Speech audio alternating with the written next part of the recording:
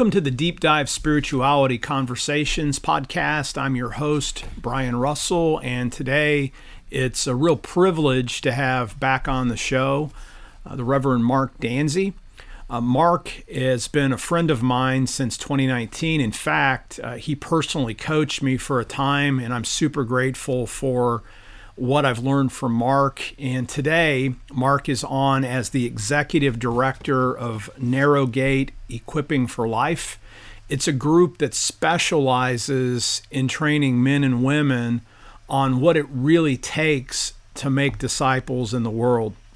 And here's one of the quotes that Mark is going to share in the episode, but this will kind of tease out and give you a sense about what we're going to talk about. This is from Mike Breen, who is a church consultant who works on making disciples as well. And Breen says, if you focus on the church, you rarely get disciples. But if you focus on disciples, you always get the church. Again, I know we have a lot of persons listening to this show that are interested in the Great Commission. This is an episode that's going to get into the weeds of what it looks like to create a disciple-making culture that allows churches to actually grow the way that Jesus grew places, by focusing on making disciples first and empowering and training the people in our communities of faith to be able to replicate in the lives of others the experiences of grace that they've discovered.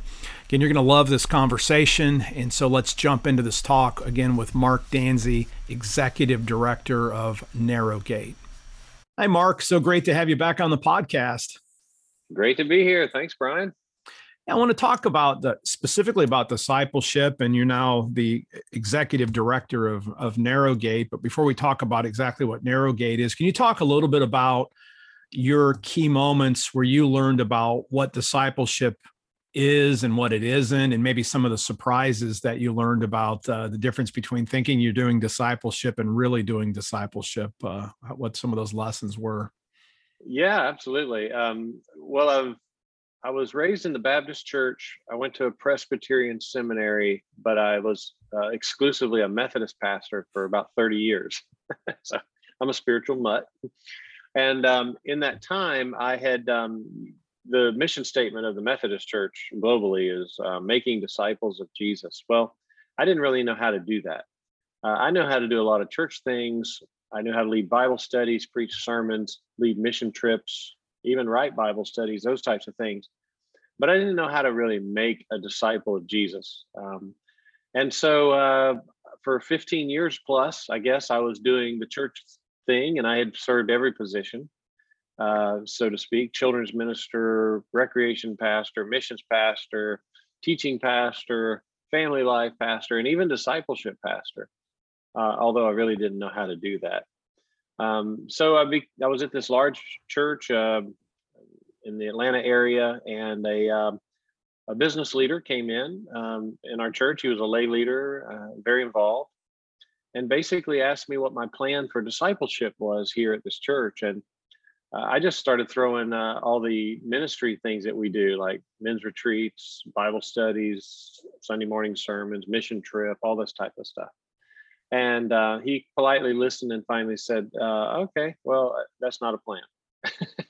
And I was immediately offended because I had a seminary degree and ordained, life of ministry and all this. And I've been a pastor, for over 15 years at that point.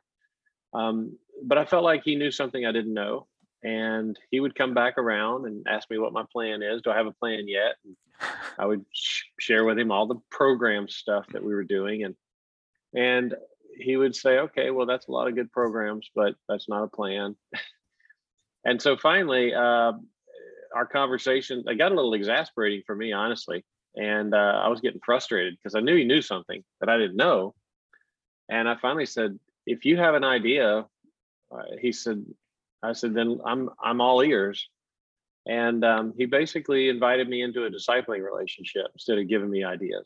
And so I got to sit at the feet of Dr. John Musselman for a couple of years. And then this lay leader, Bill Lonis, who is also the founder of Narrow Gate itself. And after sitting there, Brian, with John and Bill and a couple of other pastors for about 2 years, I got to learn what historic disciple making looked like, Jesus's model of disciple making. I don't know how I missed it all those years.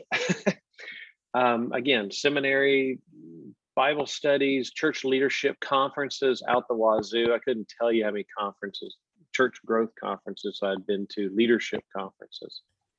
And nobody really ever, I'd just never seen it.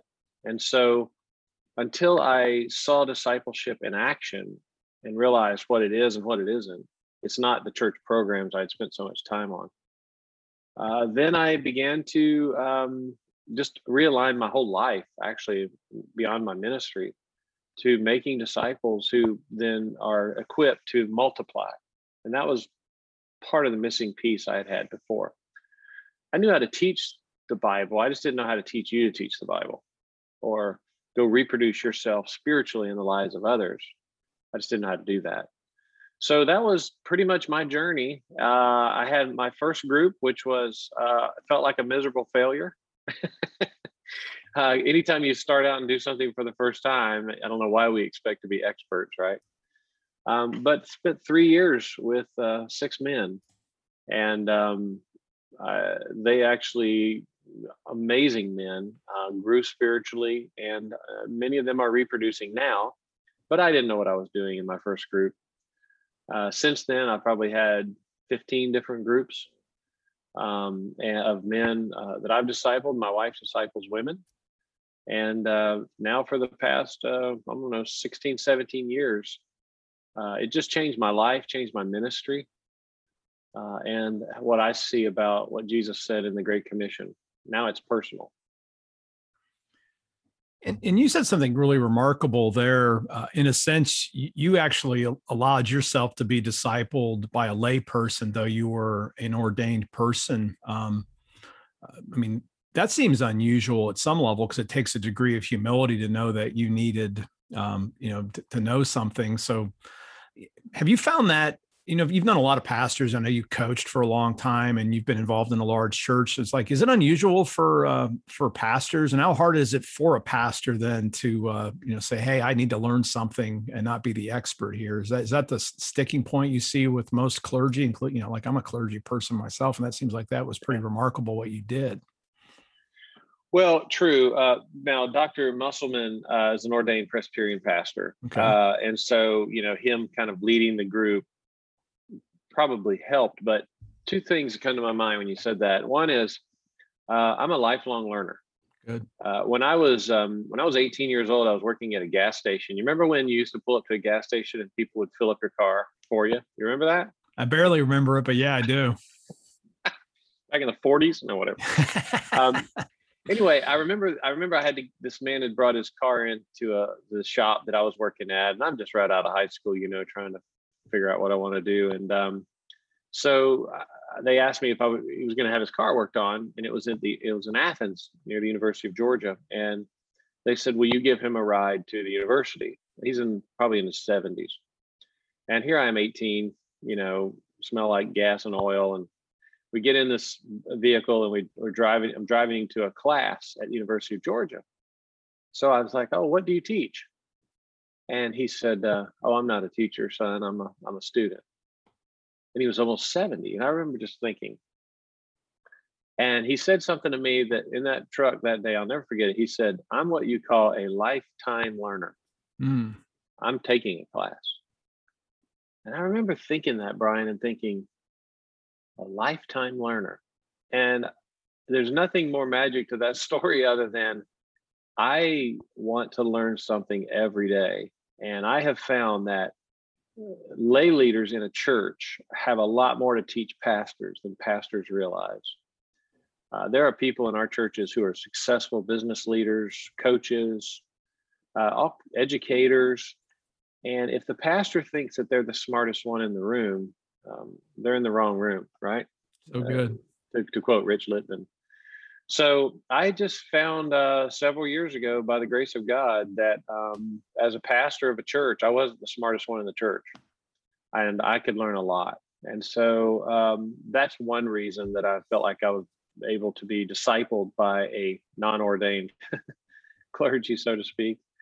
And then the other is just some ancient wisdom I ran across one day, and I can't remember who said it. I would quote them, but it was basically everybody you meet knows something you don't know. Learn from them. And so I've just taken on those mantras as, and especially in disciple making. One of our friends of the ministry is a guy named Chip Ingram, and he writes a lot of books and teaches and speaks a lot. And if you've ever heard Chip speak, he was discipled by a bricklayer. He was, he'll go back to the guy who was, and every once a week he would meet with Chip and he discipled him. Well, then his real job was he laid bricks. So I think some of the best disciple makers in the world don't have reverend in front of their name or authors. I really think there's some people out there that just get what Jesus did, and they're literally discipling others. So what are some of the things that Jesus did that you've learned and what you do at Narrow Gate? And maybe you should actually just start and say, like, what is Narrow Gate? And that was called Narrow Gate, originally equipping for life. So what is Narrow Gate, and what is it doing regarding discipleship that in your mind puts it more in line with the way that Jesus made disciples than, like you could go buy my book Invitation and use it in a small group and call that a discipleship program, though it's that it's just a book and a tape. So what's different about Narrow Gate from say some other ministries?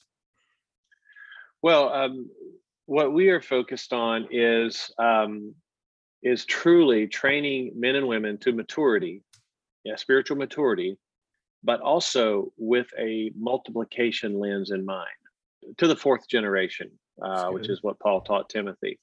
So the approach that makes it unique, I think, to what we're doing, and there are other people doing variations of this too. I don't want to sound like we're the only ones doing it, but is basically the first part of this process comes from Dr. Robert Coleman's book, Master Plan of Evangelism, and that is selection and association. Historically in a church, what we'll do is we'll put on a sign, hey, we're starting a Bible study on Wednesday nights. Does anybody want to come?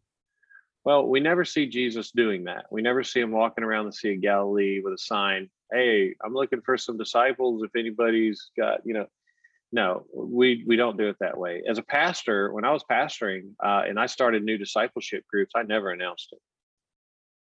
I wanted to hand select who was going to be in it. And that's one of the principles we see from Jesus. He hung around these men, and then he selected them based on who he thought was ready and who the Father had told him, John 17, right?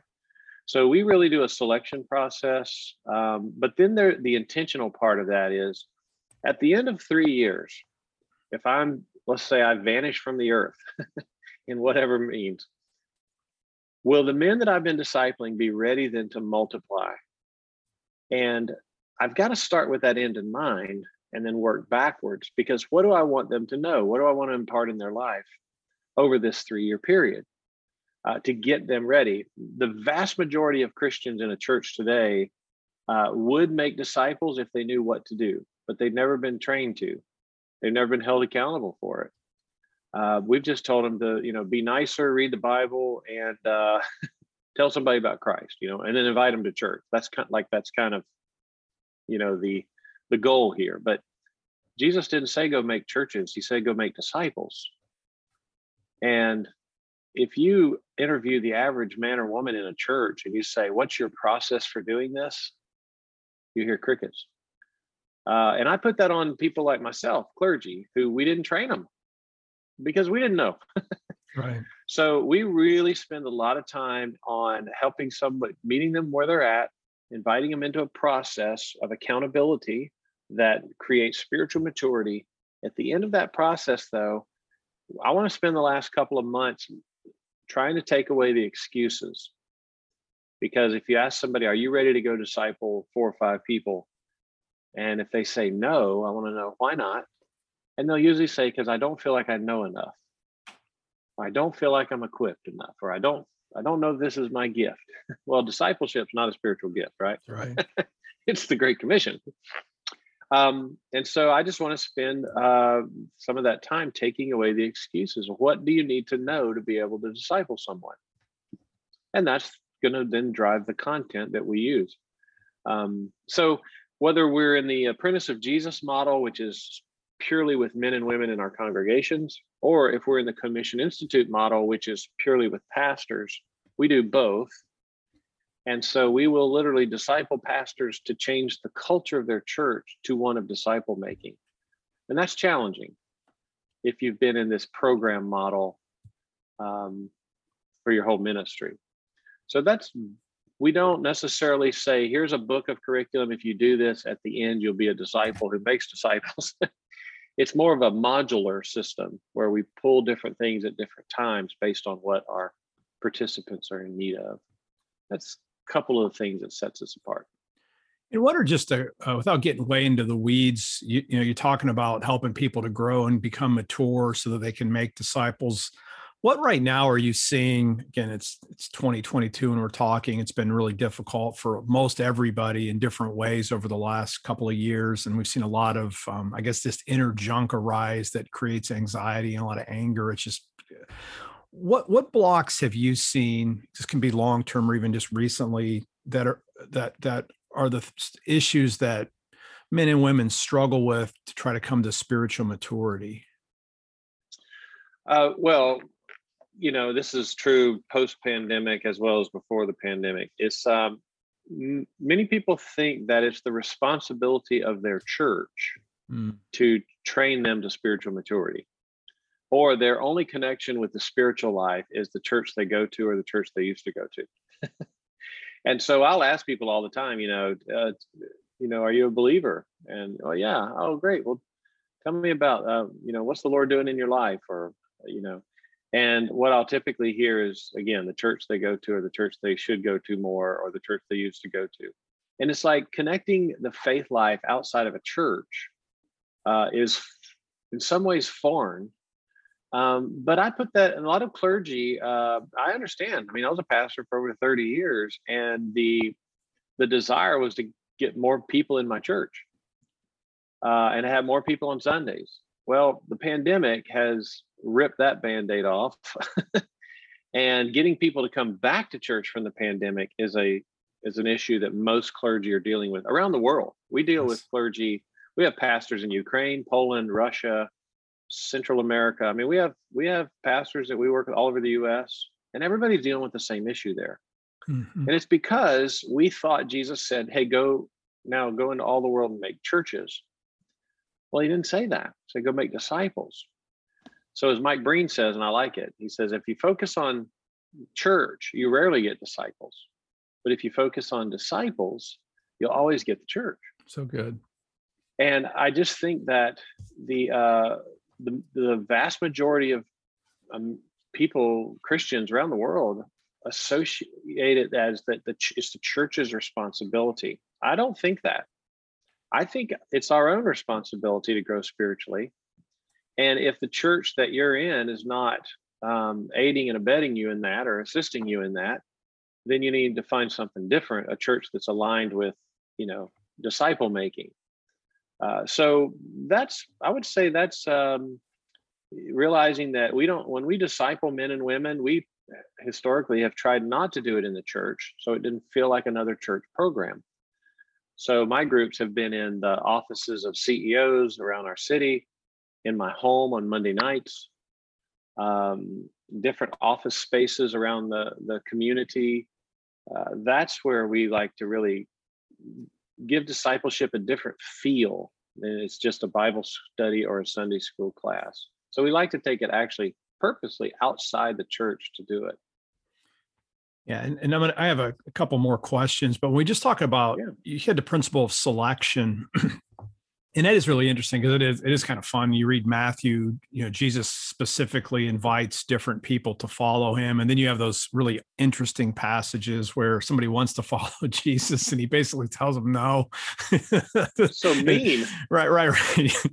And there's obviously there's reasons for that, but there's a lot of pastors, a lot of Methodist pastors are listening to this, and we'll talk about if they want to connect with Narrowgate here towards the end. But for the pastors listening, I'm ask, and you can give you two questions in one.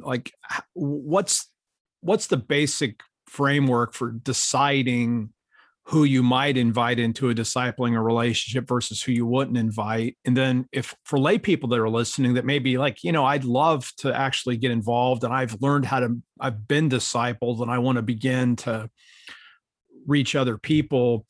How does a lay person who's not a pastor invite people into a relationship of discipleship? So I'd like to hear kind of from both ways. So like, how does selection work for a pastor? How does selection work for a lay person?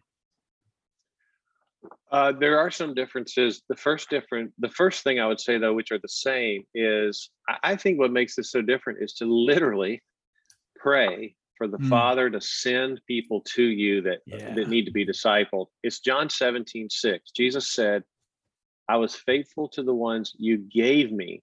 Yeah. We miss that. And we think that Jesus just went around with his wit, savvy, and experience and kind of hand selected kids like on a dodgeball team, right? No, the Father told him which ones.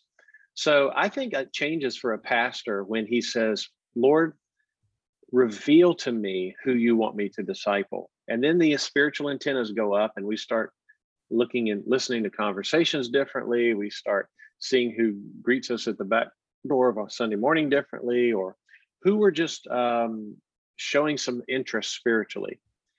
Then what I like to do is write their names down and then commit to about 6 months of just praying over these individuals.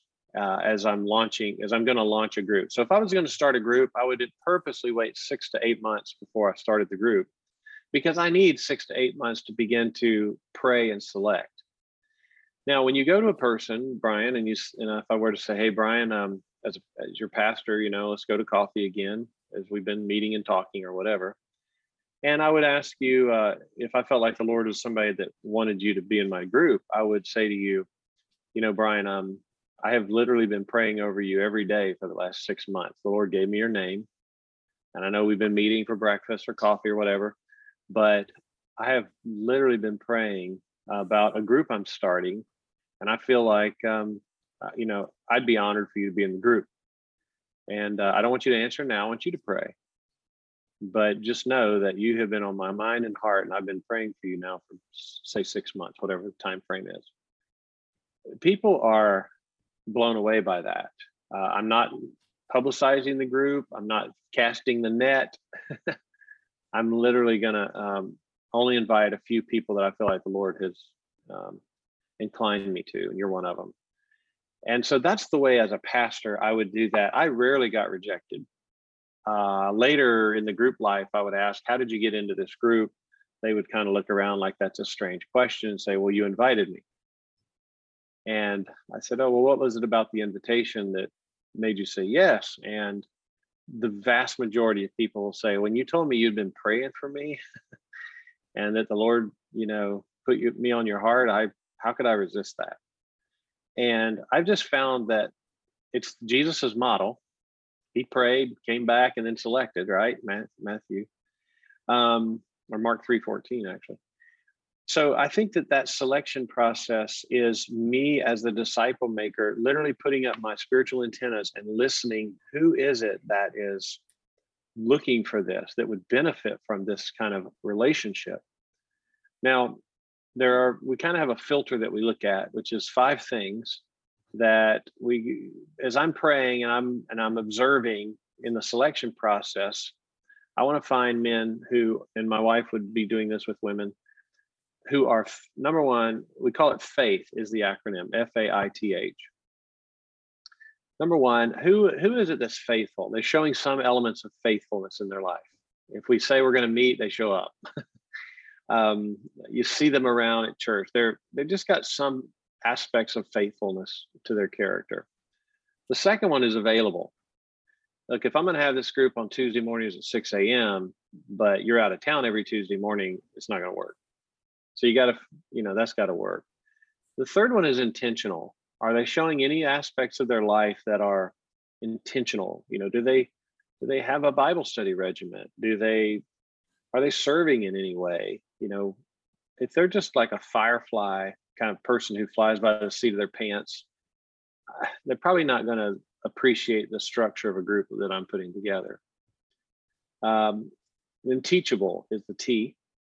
And this would be somebody who just shows, they want to learn. They enjoy learning. You might see them in services with actually a notepad out, taking notes. They've got some aspects of teaching, but they've signed up for classes historically, those types of things. And then finally, the H is hungry. Mm-hmm. Jesus said it, unless if you hunger and thirst after righteousness, you'll be filled. So I don't want somebody who just wants to show up and, because they don't have anything else to do. The group life is not going to be dynamic that way. So if somebody doesn't at least look similar to the faithfulness, available, intentional, teachable, and hungry model, then I'm probably not going to invite them into the group. So that's, as a clergy, that's kind of the lens I'm looking through. As a lay person, and we have a lot of lay leaders who are disciple making, it's really the same principle. Pray, ask God to give you these people. But the reason that God hasn't, I think, historically given us people to disciple is because we don't know what we'd do if he did. That's funny. Yeah. So the question that becomes, well, who should I disciple? Well, we just say whoever God gives you. People they're not crazy about that answer because they want me to give them a roster of, they want me to stock the room for them, so to speak, but I'm not going to do that as their pastor. I can't do that. It's whoever God gives you. And then finally, what would you do if he did give you 5 men? What are you inviting them to? Could you explain it? What would the end look like? What do you want the finished product here to be? And so I think you have to develop what you would do before God gives us the who we would disciple. Yeah, and say a little bit. You've said a couple different times, God's going to give you men, and you talk about what your wife does with women. There's some people listening that are used to more inclusion, and you're seeing more and more relationships with men and women working in workplaces. So, again, and there's different ideas about this in ministry. But what do you ever have mixed groups? If I'm a female pastor listening, is there something for me? Are there rule? What are like the best practices that you've come up with? Because, and I'd just like to hear you talk about the differences between, without getting your approach in terms of dealing with mixed groups or versus of only male groups or only female groups. Yeah. Well, one of the things that we see immediately that makes a discipleship group different than a Bible study or a Sunday school class is the level of depth these relationships get to. Yeah. In a Bible study, it's really easy to hide. The teacher knows about the Bible and they teach you about the Bible and you ask some questions and that's about it. In a discipleship group, though, we're focusing on knowledge, which is like a Bible study, but we're also focusing on skill and character. Yeah. And when you start getting down into the skills of a disciple and then the character, the prayer requests get deeper, more personal. We share our faith journeys. Like I will go first in the group and share the story of my faith life. And I'm going to share some pain in there, all kinds of challenges that I've dealt with. And they're going to be confidential. It's my story to tell, not your story. So let's keep it in this room. And as a pastor, that it takes being vulnerable to be able to do that. But what I found is it's always better to side on the area of vulnerability when it comes to disciple making.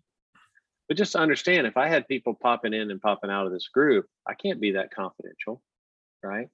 Now, being that confidential, there are just challenges that women face that men don't understand. Yeah, and vice versa. There are challenges that men face that women don't understand. And so when it comes to what's appropriate to share, what's inappropriate to share, I think more inappropriate things start to surface when we commingle the genders. Walk to Emmaus figured this out. They just don't have it, men and women together on these retreats. And we found that within this life of this discipleship group, we may go away for the weekend. Well, that's challenging if you've got single men and single women or some couples and some are not. And, there's all kinds of challenges that come up with this. Now, we think every year that we're going to figure out a way to disciple men and women together. And every year we come up with the same challenges, that there's a level of depth that men can share and a level of depth that women can share that tends to rise a little shallower when men and women are commingled. So to date, to this point, we've just found that men with men and women with women is really the best way. Now, there are some couples groups that meet as couples, but then they'll spend some accountability time, one-offing.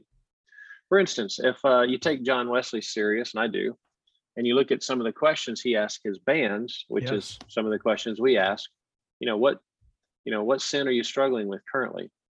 Well, just think about it. If a man's struggling with pornography, is he going to share that with a woman who in a discipleship group? Maybe, or maybe not. It gets And vice uncomfortable at some level, depending on what the topics are. Yeah. Yeah, Yeah. exactly. And so I just think it compromises the depth. And I don't want to say that as a blanket statement that Right. applies to Right. everybody, because it's very well may be possible somebody can pull this off. We have not been able to pull it off yet, though. Yeah. Yeah. No, I was just going to say, I appreciate the answer, because I just want to make sure everybody clear that this isn't Mark. He only works with men, or the narrow gates only for that, or we have some old fashioned view. This is really has deep roots. Like you said, Wesley's band specifically did this. And again, and also the very fact that you're open to potentially doing something in the future. But I just want to make sure this is clear that, if people aren't signing up for some kind of old fashioned view about men and women, this is more about just giving people the freedom to essentially, really to get completely vulnerable with another and be 100% safe, and that there's topics that you could broach with when you're with the same sex that would be potentially offensive or really uncomfortable. And this isn't about segregating or denigrating women to certain roles. This is really about giving each person a place, at least what I'm hearing from you, to actually grow and flourish into a person that can, to reach others with the gospel. And I think and so I appreciate everything that you just said there. So thanks for clarifying that. Yeah. Well, we have women's groups, lots of them. We have women pastors group, women clergy groups. I have lots of them. And so we're, there are men and women deeply involved in Narrowgate from that perspective. But to your point, when your relationships are getting deeper and more vulnerable, most pastors are fearful of being vulnerable. And the way the systems have been set up is that if a pastor admits to some challenge that they're facing in their life, it could cost them their credentials. It could cost them their ministry or their position or their appointment. So, I understand that fear. But when it comes to disciple making, there's eventually the group bonds so well and trust is so developed that we hear from men and women all the time that this is the most healing experience that they've been a part of, that they've experienced when it comes to spiritual growth. Again, because as James said, right, confess your sins to one another and pray for each other so you'll be healed. Well, a discipleship group is the perfect place to live that scripture out. We also, again, see it in the life of Wesley. If you ask a Methodist pastor, so to speak, tell me about, your model, your understanding of Wesley's ministry. We all have the societies and the classes. But then when you get to the bands, that seems to have been historically the missing piece. And that's what Narrowgate's really focused on. And it sounds like, and again, I'm not a complete Wesley expert, but a lot of times when we think about banding, at least it allows and banding has been a big deal coming out of groups like New Room, which a lot of listeners go to the New Room conference. And I know Asbury Seminary, we've been putting people in DNA groups, which are really the banded relationships, which are about holiness and sanctification. But what it sounds like Narrowgate does is it's not just about character and holiness, which is obviously a great end, but it's a missional holiness is what I'm hearing you say, when we're becoming holy precisely because we need to reduplicate these things. So the banded isn't an end in itself to become sanctified. If we want to use a theological word, I'm going to embrace holiness in my life so that I can reflect Jesus's character in the world as I pass the faith on to another person. And I love that. What a great add on to the traditional Wesley band, if I'm hearing you right. Well, it's the only way that the church is going to grow. Amen. I mean, one of the reasons the church has declined over the years, and we can point to a number of reasons, but I don't know what denomination everybody's listening to here, but if you go to your denominational meetings, they're probably not floored with growth over the last 25, 30 years. It's been the opposite, right? And the reason is because what we've been doing has not been empowering the average Christian man or woman to go make disciples of Jesus.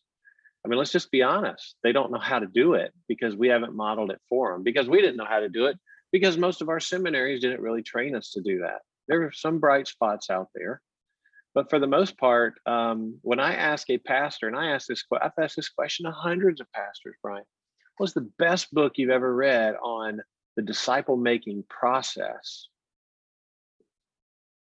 And I rarely get an answer, a satisfying answer of a good book that's on the disciple making process. There haven't been a lot of them on that. We're seeing a resurgence of that now, which is great. But books aren't going to change the world either. We need people, we need apprenticeships. We need people elbow to elbow with others, teaching them how to do this. Jesus did it, Paul did it, Wesley did it. And now it's our turn to really model this content. There's some good content out there, but you can't throw a book in front of somebody and then read it and they become a disciple of Jesus who knows how to make disciples. So we do spend quite a bit of time on skill development. And, we can talk more in detail about that if we have time, but knowledge, skill, and character are what equips a person to be able to live out the Great Commission as a lifestyle.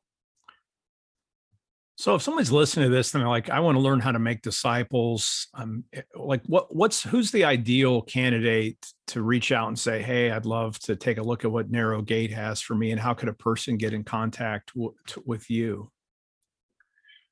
Well, the ideal person would be somebody who recognizes there's a little bit to learn in what it means to be and make disciples. The B part is what you said. Let's just meet together. Let's get, let's work on our own sanctification, and let's just be a better Christian. Let's just be let's be somebody who loves Jesus and is in communion with Jesus. It's the make part that we think, well, that's for professionals. Well, that's for people who have the gift of evangelism, right? I'm just so happy that my group's been meeting in the basement of this church for 10 years. Isn't that awesome? And I usually say, that's tragic. Okay, what if in Acts chapter 2, those gathered in the upper room, if you'd have gone back 10 years later, they'd still be gathered in the upper room? Would we say that was a success? No. What happened? They dispersed, right?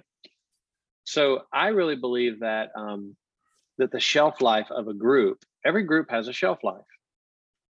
And if the group is to just huddle together because we like each other, well, that's fine, but don't call that a discipleship group. That's a fellowship group.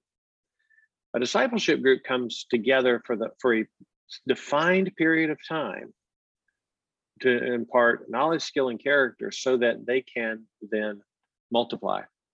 And who would be a candidate for that? Anybody who loves the Lord and wants to be better at learning how to make disciples who make disciples. That would be a great candidate. Pastors, we have pastors of small churches, large churches, denominational leaders, nonprofit leaders. Anybody that's interested in being and making disciples would be a candidate. And the different ways that we do this is we put together cohort groups specifically for pastors called the Commission Institute. And we're starting those all over the place all the time. I would just have them contact us and say, how can I get more information about being in one of these groups? Thanks to Zoom, we've been able to turn the world into Zoombies, right? We can all meet by Zoom, and it's being in person is ideal, but being on Zoom is effective. And so we have pastors, again, all over the world who we meet on Zoom, and we can run these institute groups this way as well. So anybody that wants to reach out to us, narrowgateefl.com is our website. And you can find out there how to contact me. I'm on the page. And there's even a button you can schedule time with me. Just schedule, and you and we'll meet online, and I'll try to answer any questions you have about what it means to be and make, not just to be. I love that. And just to clarify for folks that may be listening, so like, let's say I'm a very capable, committed lay person At this point, again, Narrowgate may have some boundaries around that. Do you actually have something like the Commission Institute for lay persons, or do you recommend it? Is at least you all are specializing essentially on actual on folks that are clergy at this point? Yes, we do. And we have some workshops that we can provide for folks online. We can meet. We've had lay people ask us to come to their church with their pastor's permission. And we've done workshops, weekend workshops, overnight things.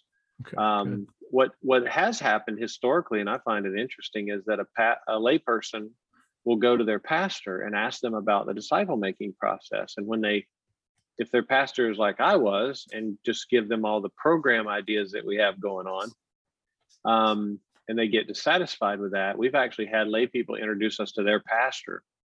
When the pastor's teachable and humble and hungry, it's translated into a relationship with that church.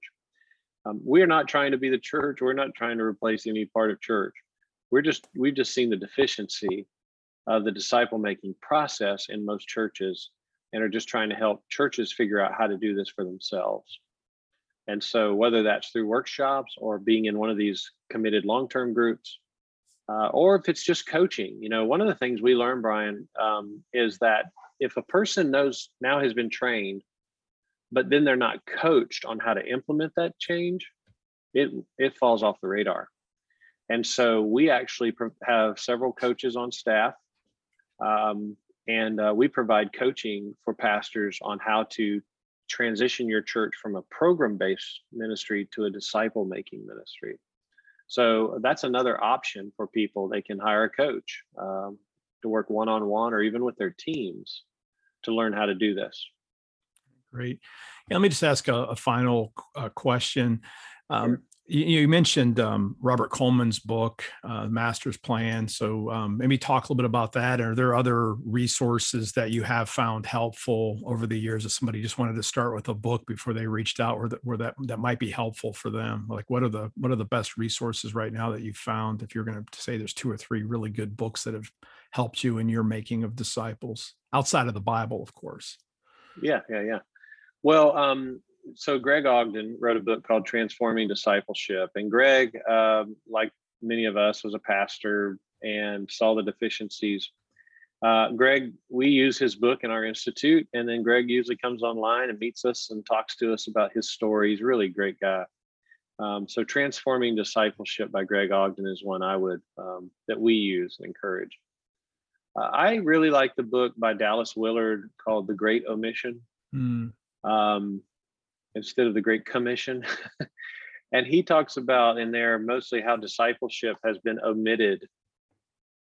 We may have a department called the discipleship department, but really it's just Christian education. Good.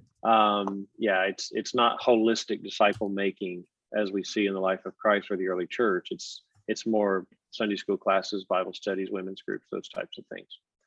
The Great Omission by Dallas Willard. And then of course, the Master Plan is just a go-to book I work with everybody on. It's just what Dr. Coleman gave us there is just too good to not have experienced. And then there's another one of our guys that we really like and work with too, Robbie Gallaty out of Nashville. He wrote a book called Replicate, and it's a good how-to book on how to replicate disciple making in your church.